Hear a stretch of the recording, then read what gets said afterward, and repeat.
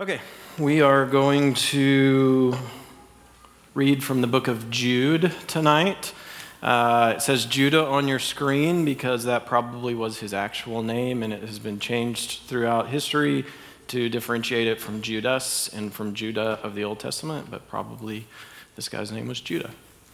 So in this translation it says, Judah, slave of Jesus the Messiah, brother of James, to those who are called, the people whom God loves and whom Jesus the Messiah keeps safe. May mercy, peace, and love be multiplied to you. Beloved, I was doing my best to write to you about the rescue in which we share, but I found it necessary to write to you, and this is where we're going to key in tonight, to urge you to struggle hard for the faith which was once and for all given to God's people. We are starting tonight with this sermon, a series that will run through the rest of the fall and probably into the first part of 2019 on what we believe. And when I say what we believe, I know that that's a bold statement to say that we could preach a series that would somehow encompass things that all of us believe. What we mean by that is we want to spend some time focusing on the heart of what Jude writes about here, the heart of the faith which was once and for all given to God's people. What is that? What do we believe? What makes up that faith which was handed down once and for all for God's people? There are a lot of ways that we acquire beliefs, a lot of different experiences in our lives that cause us to believe certain things. Sometimes you're just taught to believe something. Sometimes something that you go through or you see causes you to believe something. I've shared about my personal experience with Fish Camp 25 years ago here. Once upon a time, I know it was a while ago because I remember there were Fish Camp college students in the room, and it's been a while since we had Fish Camp people in the room, so I'm not too worried about offending anybody tonight. But for me, this is how Fish Camp went. I got on a bus with a bunch of people, which is strike one for me, and my social anxiety issues. The windows were down, there was no air conditioning, and then it gets better. We're encouraged to yell moo out the window at cows anytime we see cows to try to get the cows to moo back at you, as though you could tell driving on a bus that a cow mooed back at you. And then we got to the camp, and one of my first memories of being at Fish Camp was there was a kid in my dorm who absolutely refused to leave the dorm for anything but meals. His parents had made him come to Fish Camp, but he was doing it under protest, and so he came out to eat, but for no other reason. At the beginning of the week, of the weekend, I thought, what a weirdo. By the end of the weekend, I thought, this guy's a hero. He got it before it was too late. So if you haven't been to Fish Camp, there's lots of sloppy camp games. There's lots of learning of yells, which are great. I have no problem with the yells, but they happen even at meals and weird places like that. It basically was church camp for the Aggie spirit. If you've ever been to church camp, it's that for the Aggie spirit. Tell me a lot of you have been to Fish Camp. What are some things you learned to believe at Fish Camp?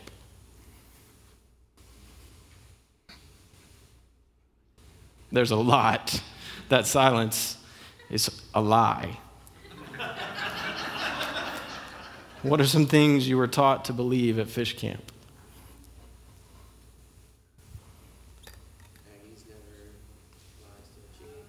Aggie Code of Honor, there's one, which should be true. What else? The general superiority of Aggies. The general inferiority of T-SIPs. What else?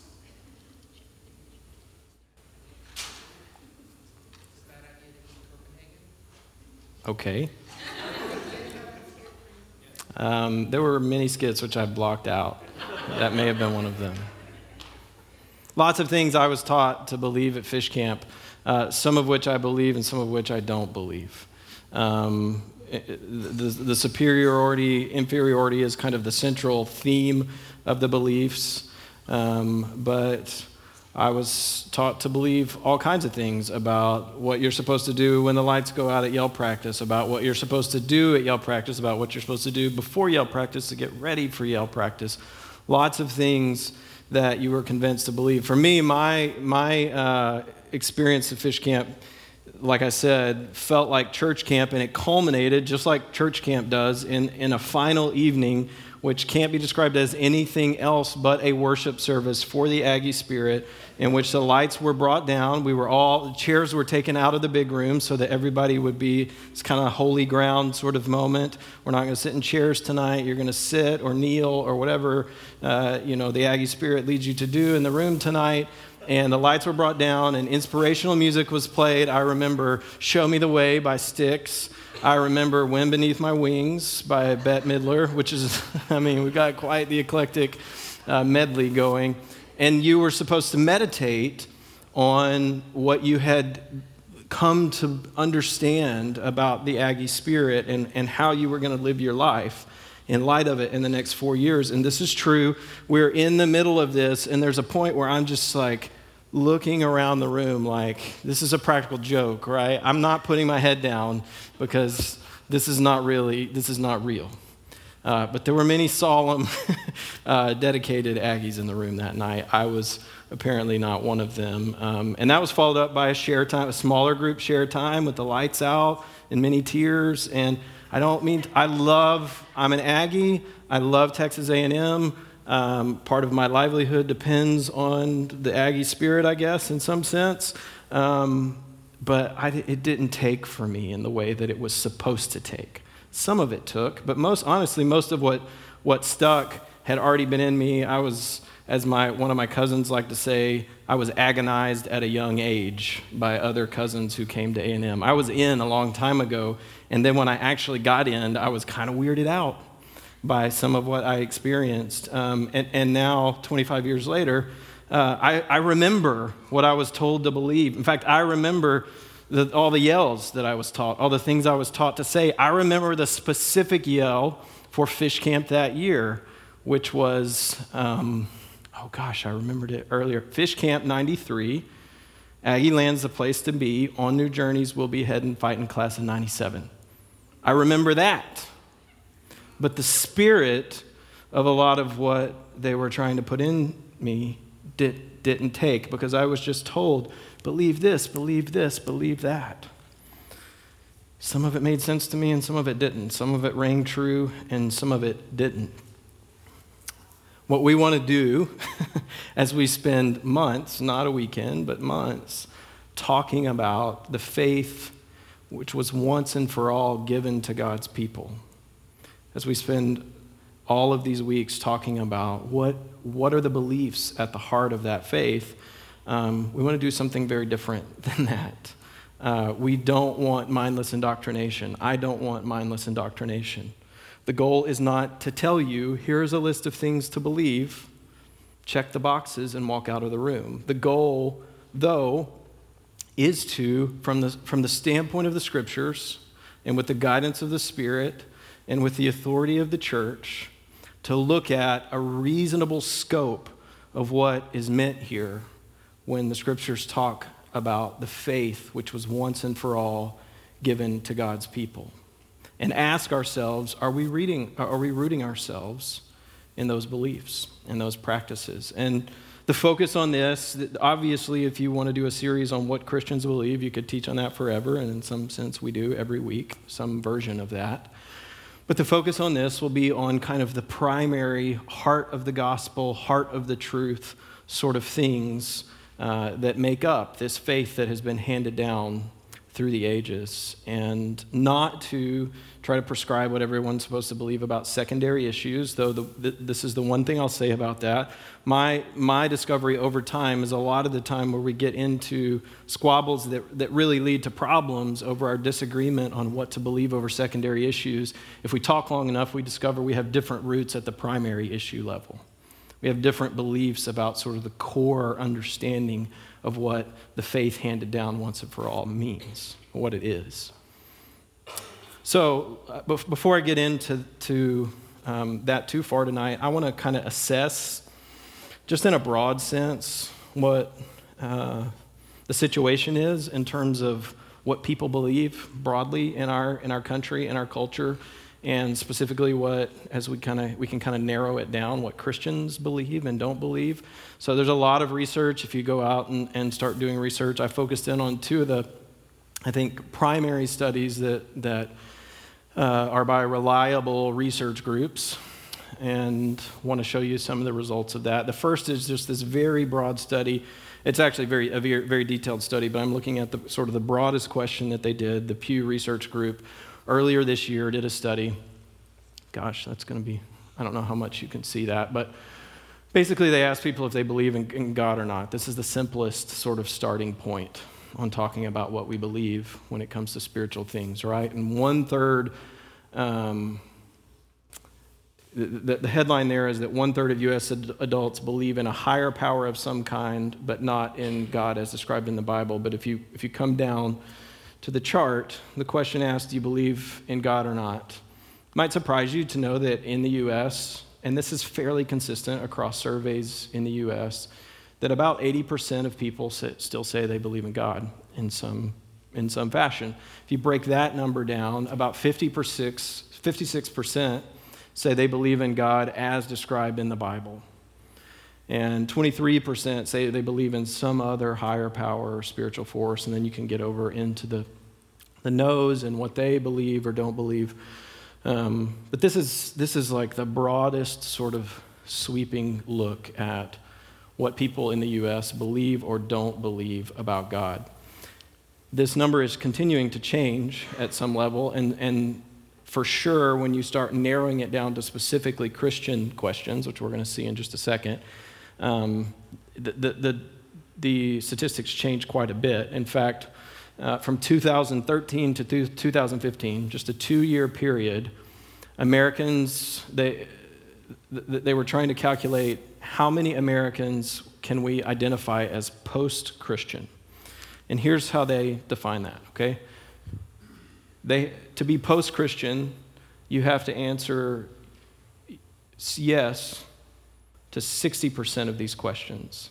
Do not believe in God, atheist or agnostic, disagree that faith is important, have not prayed to God. You can go through those. Disagree that the Bible is accurate, agree that Jesus committed sin. So there's this grid for this is what it means to be post-Christian. Anybody who this 60% of these statements apply to is considered post-Christian. In 2 years, from 2013 to 2015, that number grew from 37% to 44%. That's a significant change in 2 years, and that has been the trend line for quite some time. If we start narrowing this down a little bit to, let's talk about people who identify as Christians. What do they believe? So the first category I'm going to show you is called notional Christianity. So these are people that in some way say that I'm a Christian. They identify in some way as a Christian. But then if you ask them more specific questions, have you had a personal encounter with Jesus? Do you believe your sins need to be forgiven by Jesus? The answer to that question is sort of indifference or no. So for notional Christians, which is 42% of the U.S. population would be notional Christians, 51% of them believe in absolute moral truth. 57% have an orthodox view of God. And then you can look through the different categories. Only 22% feel a responsibility to share their faith. Only 24% believe the Bible is accurate. And this is not even into the kind of nuance of, does the Bible have errors? Does the Bible have irrelevant errors? This is just, is the Bible accurate in all the principles it teaches? Only 24% of this group would say yes to that. 68% would say Jesus sinned. They don't believe that Jesus lived a sinful life. And only 14% would say that Satan is an actual living being rather than a symbol, okay? So we're going to continue to focus this down. The next group is non-evangelical born-again Christians. So these are people who would say, yes, I've had a personal encounter with Jesus Christ. It felt important to me. My sins were forgiven. That felt necessary to me somehow. But didn't, I don't want to get too far into the weeds here because we're going to get to the next slide, which is evangelicals. In fact, let me show you because I think it makes this second one make more sense. Evangelicals essentially are people that say yes to all of these things. So if it looks like, wow, that's a real monolithic group because they all say 100%, that's how this group eventually defines evangelical. They have 7 categories that they say people who say yes to all of these things are evangelical. So the numbers are really high here, even though only 86% would say they believe in absolute moral truth, which is a really interesting little quirk in this.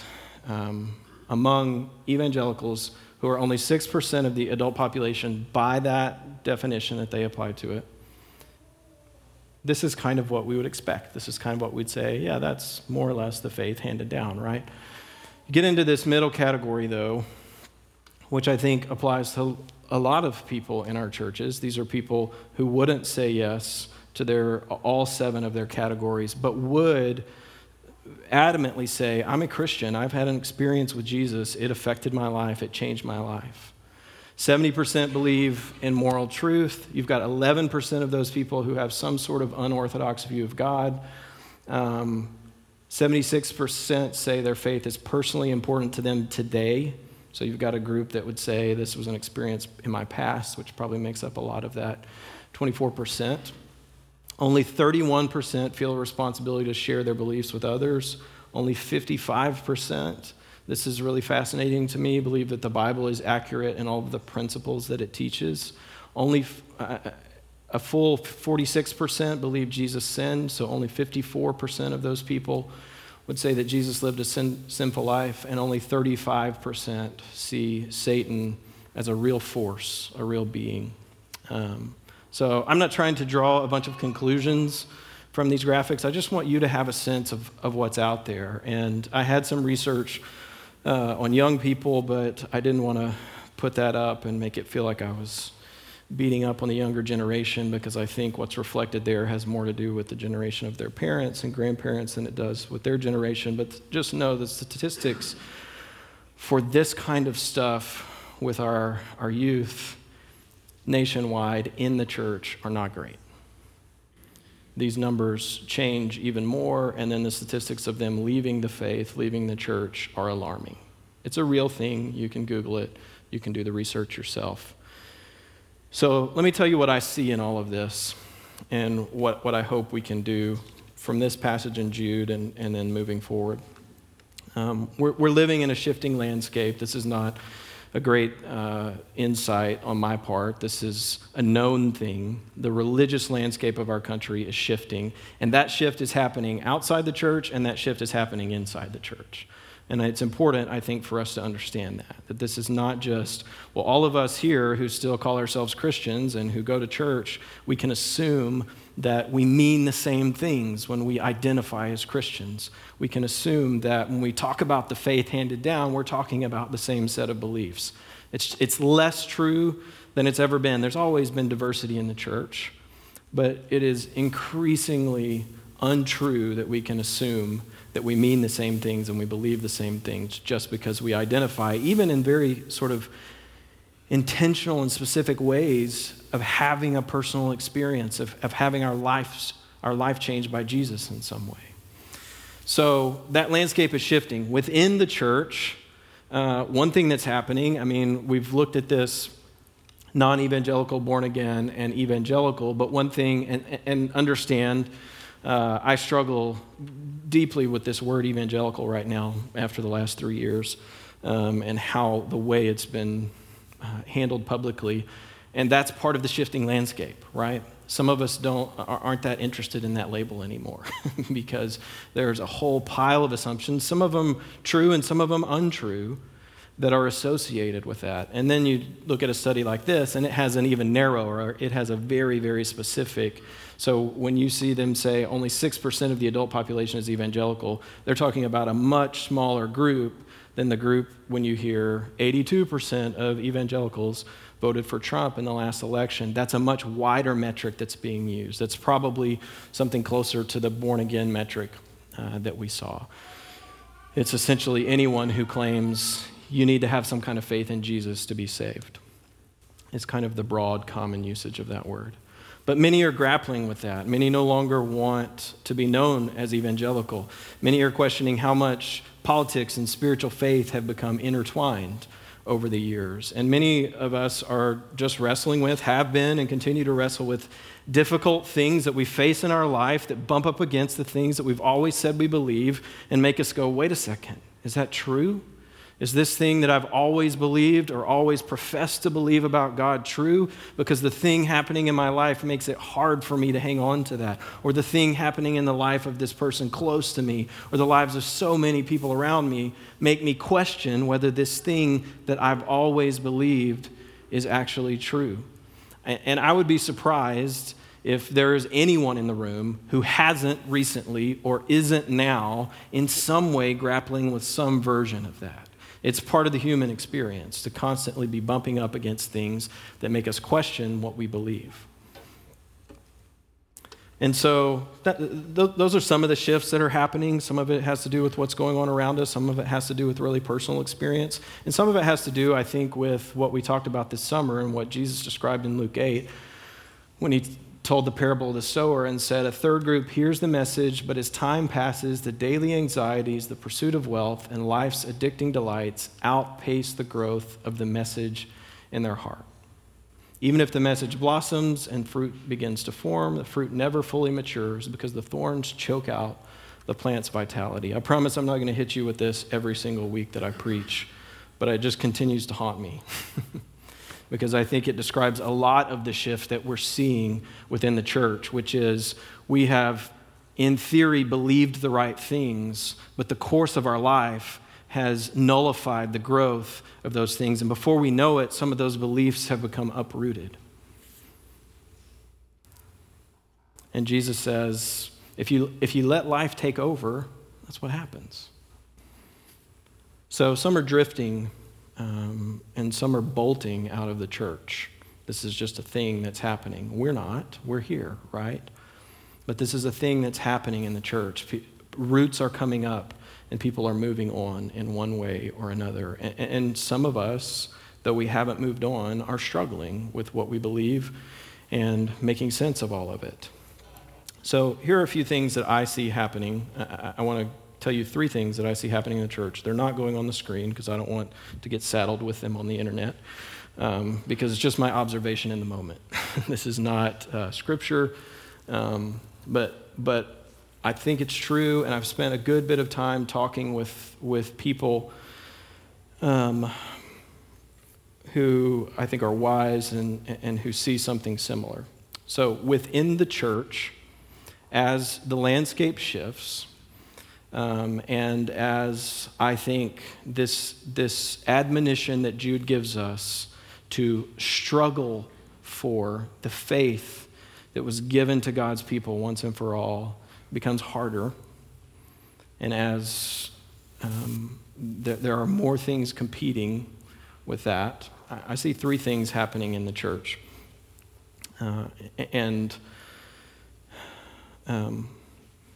Enough disclaimers. One of them is I see 2 versions of a secular church happening.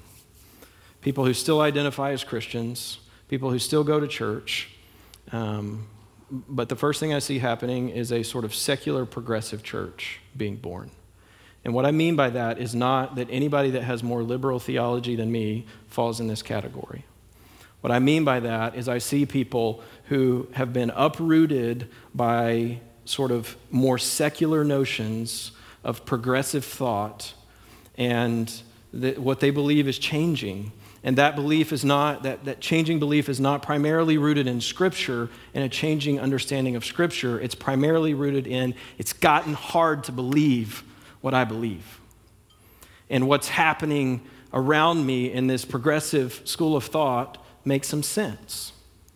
And so, but I'm not ready to leave my faith. I'm not ready to leave Jesus behind. And so what I see forming is a sort of secular progressive version of Christianity.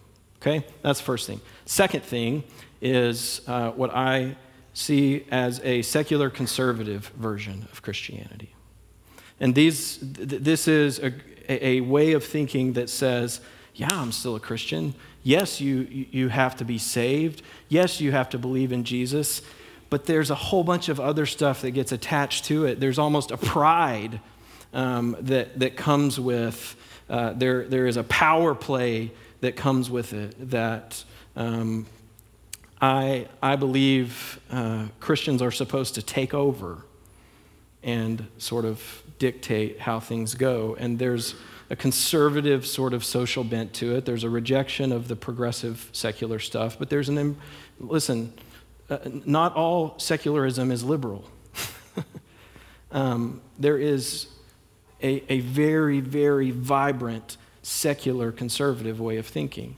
And so what is happening in the faith, in the church, is there is forming a secular progressive version of Christianity and a secular conservative version of Christianity. Now, some of you may be going, I don't care about, what are you talking about? I don't care about any of this. Most of us don't fit in those categories. That's why we're here. Just honest. But here's the third category, and this is what I want us to be aware of those other two categories, because there is a pull, there is a gravity to both of them that pulls at us. And it's real. But I want us to understand that I think for most of us, the real danger is in this third category. And this third category is people who don't fit in either one of those camps, but who in one way or another end up unsure and unrooted about the faith which was once and for all given to God's people. And if I look at us, I see more of that than the other two. Here's the problem. It's great that you're not moving on to one of those, what I consider more secularly formed ways of sort of seeing Christianity. If you want to argue with me about those things, call me up, we'll argue about them. It's great that we're not moving into those camps at this point. But our identity can't be in not being those two things. Our identity has to continue, and all the more because of the gravity of those things and other competing things, our identity has to be continuing to root ourselves in what is true, in the faith handed down once and for all. Because if we don't, we start drifting without roots. And eventually we lose touch with why the roots matter. And that, in my opinion, is what has happened in both of those other iterations. We've lost touch with why the full roots of the truth matter, and have taken hold of the parts that we prefer, and we've made our camps. And if we resist that, but we don't stay rooted, it's just a matter of time. And we're drifting away from the faith handed down once and for all. This is not a new problem.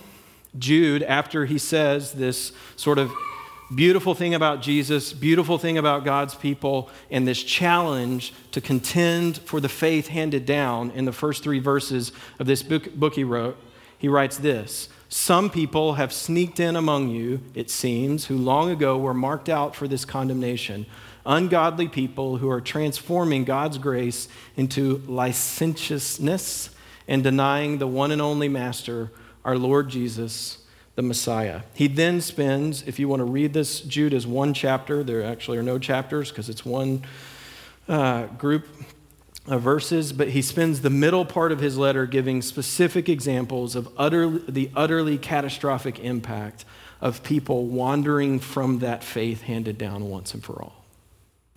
And listen, he's not just talking about people who didn't believe in God. He's not even just talking about people who didn't profess Jesus. He's talking about people who have fragments of the truth, but have it distorted by other things and have wandered from the true faith handed down once and for all. And he lists people who wander off from belief to devastating outcomes. And this, what he's doing, though it's a rough read. It's a tough book to read if you want to just believe God that is God and a God who is tiptoeing around patting everybody on the head. That God disappears in this letter. But what he's not doing, as you'll see, because we're going to read the last part of the letter here in just a minute, and as you'll see in that part of the letter where he is tender toward those who are struggling with their faith, he's not offering this hellfire condemnation of any who wrestle with what they believe and who struggle with what they believe. What he is doing is recognizing that what we believe matters and what we believe has consequences. What we believe shapes who we are and how we live. And that's why God cares about what we believe and how we live. We heard, I think it was Aaron that read it in the middle of that song earlier. God is light, and in him is no darkness at all. God cares about what we believe. He cares that we stay in the light. We often think, not that big a deal to sort of walk 1 foot in, 1 foot out. God is light, and in him is no darkness at all. He knows what roads lead to life and what roads don't for us. And he is deeply invested in us staying on the paths that lead to light. This is not a scare sermon. I'm not trying to warn you against the evil progressives or the evil conservatives. This is not a culture war sermon. I don't want you digging in to fight against people. This is not about me. It's one of the reasons I offer those disclaimers about I'm just telling you what I see, but I'm not interested in creating camps and groups of people that we oppose. I'm not encouraging you to fight against anyone.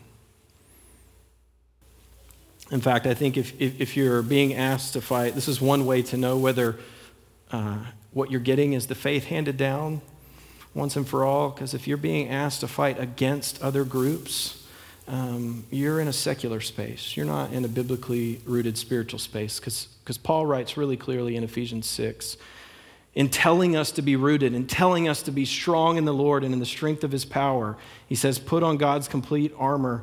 Then you'll be able to stand firm against the devil's trickery. The warfare we're engaged in, you see, isn't against flesh and blood. It's against the leaders, against the authorities, against the powers that rule the world in this dark age, against the wicked spiritual elements in the heavenly places. It's important to remember both parts of this, that we're not fighting battles against other people, but there is a battle between the kingdom and the worldly powers. And much of that battleground is on what we believe. And that's why it's important for us to talk about this. That's why it's important for us to hear this urging from Jude to contend, to struggle for the faith once and for all. And Jude's admonition in us moving forward in that, being rooted in that struggle, the first place he points us to is truth. Start with Paul. He says, for this reason, you must take up God's complete armor. Then when wickedness grabs its moment, you'll be able to withstand, to do what needs to be done, and to still be on your feet when it's all over. So stand firm. Here's the first place he points us. Put the belt of truth round your waist. Put on justice as your breastplate. For shoes on your feet, ready for battle, take the good news of peace. With it all, take the shield of faith. If you've got that, you'll be able to quench all the flaming arrows of the evil one. Take the helmet of salvation and the sword of the Spirit, which is God's word. Pray on every occasion in the Spirit with every type of prayer and intercession. You'll need to keep awake and alert for this, he says. And Jude, in the end of his letter, takes a similar tack. He says, you, my beloved ones, remember the words that were spoken before by the apostles of our Lord Jesus the Messiah. In the last time, here's the caution again. They said to you, there will be scornful people who follow their own ungodly desires. These are the people who cause divisions. They are living on the merely human level. They do not have the Spirit. These are not our enemies to fight. This is Jude's caution that not everyone who appears smart or kind or religious is operating in the Spirit or is rooted in the truth. And then he says this, but you, beloved ones, build yourselves up in your most holy faith. Pray in the Holy Spirit. Same language we got from Paul. Keep yourselves in the love of God as you wait for our Lord Jesus the Messiah to show you the mercy which leads to the life of the age to come. Same kind of counsel that Paul gave. Root yourselves because there will be opportunities and you will drift if you aren't rooted. And then Jude, as he closes things up, reminds us of this. He says, with some people who are wavering, you must show mercy. Some you must rescue, snatching them from the fire. To others you must show mercy, but with fear, hating even the clothes that have been defiled by the flesh. This is Jude's reminder that people are going to struggle. You might struggle, but people around you are going to struggle with their faith. And the gospel is not condemnation to those who struggle with what they believe. The gospel is mercy, inviting us back in to the faith handed down once and for all. I want to challenge you with 3 questions as we finish. First question is this: where are you unrooted? And I encourage you to think about 2 parts of this question. One part of this question, one meaning of this question is, where are you a little lost and unsteady in what you believe? Are there areas that have been shaken, or areas you haven't tended to, or things that just don't make sense to you anymore, or things that maybe you never bought? I have some of that. But you just kind of take the package deal, right? Where are you unrooted? Where are there parts of your faith that you're a little lost and unsteady? There's also a second way of thinking about this, and that is, where are you loaded up with conviction, but your conviction may or may not be rooted in the faith handed down once and for all? What parts of your life and conviction and belief need to be held up to the scriptures, need to be held up to the truth, to find out if those convictions, if those beliefs are rooted? So that's the first question.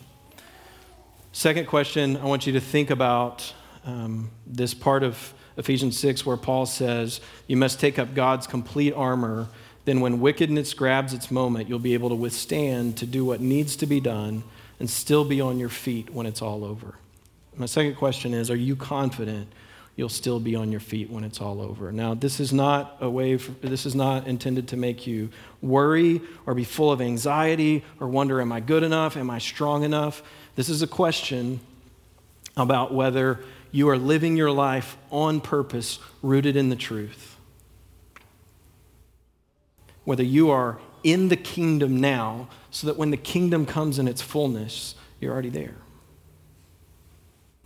Are you confident you'll still be on your feet in the way Paul describes here? And then the last question is this: how are you equipping yourself for that? And this is where there's good news, because the confidence that you'll still be on your feet is not about how good you are at Christianity. It's about how willing you are to receive the gifts of the faith handed down once and for all. I encourage you to reread that section from Ephesians 6, where Paul tells you how to equip yourself. He tells you what good things have been given to you, and to ask for the faith to believe. We're going to spend these weeks talking about that. We'll start with some sort of fundamental questions that I think point us toward answers that have to do with the faith handed down once and for all. And then we'll go through some very specific and core, essential to the faith things. So I encourage you to ask yourself these questions, pray through these questions, and then ask for faith. Because belief is not about how much I can know. It's not about how much I can talk myself into. Belief is ultimately about having the faith to receive what has been given to God's people through the ages. Let's pray.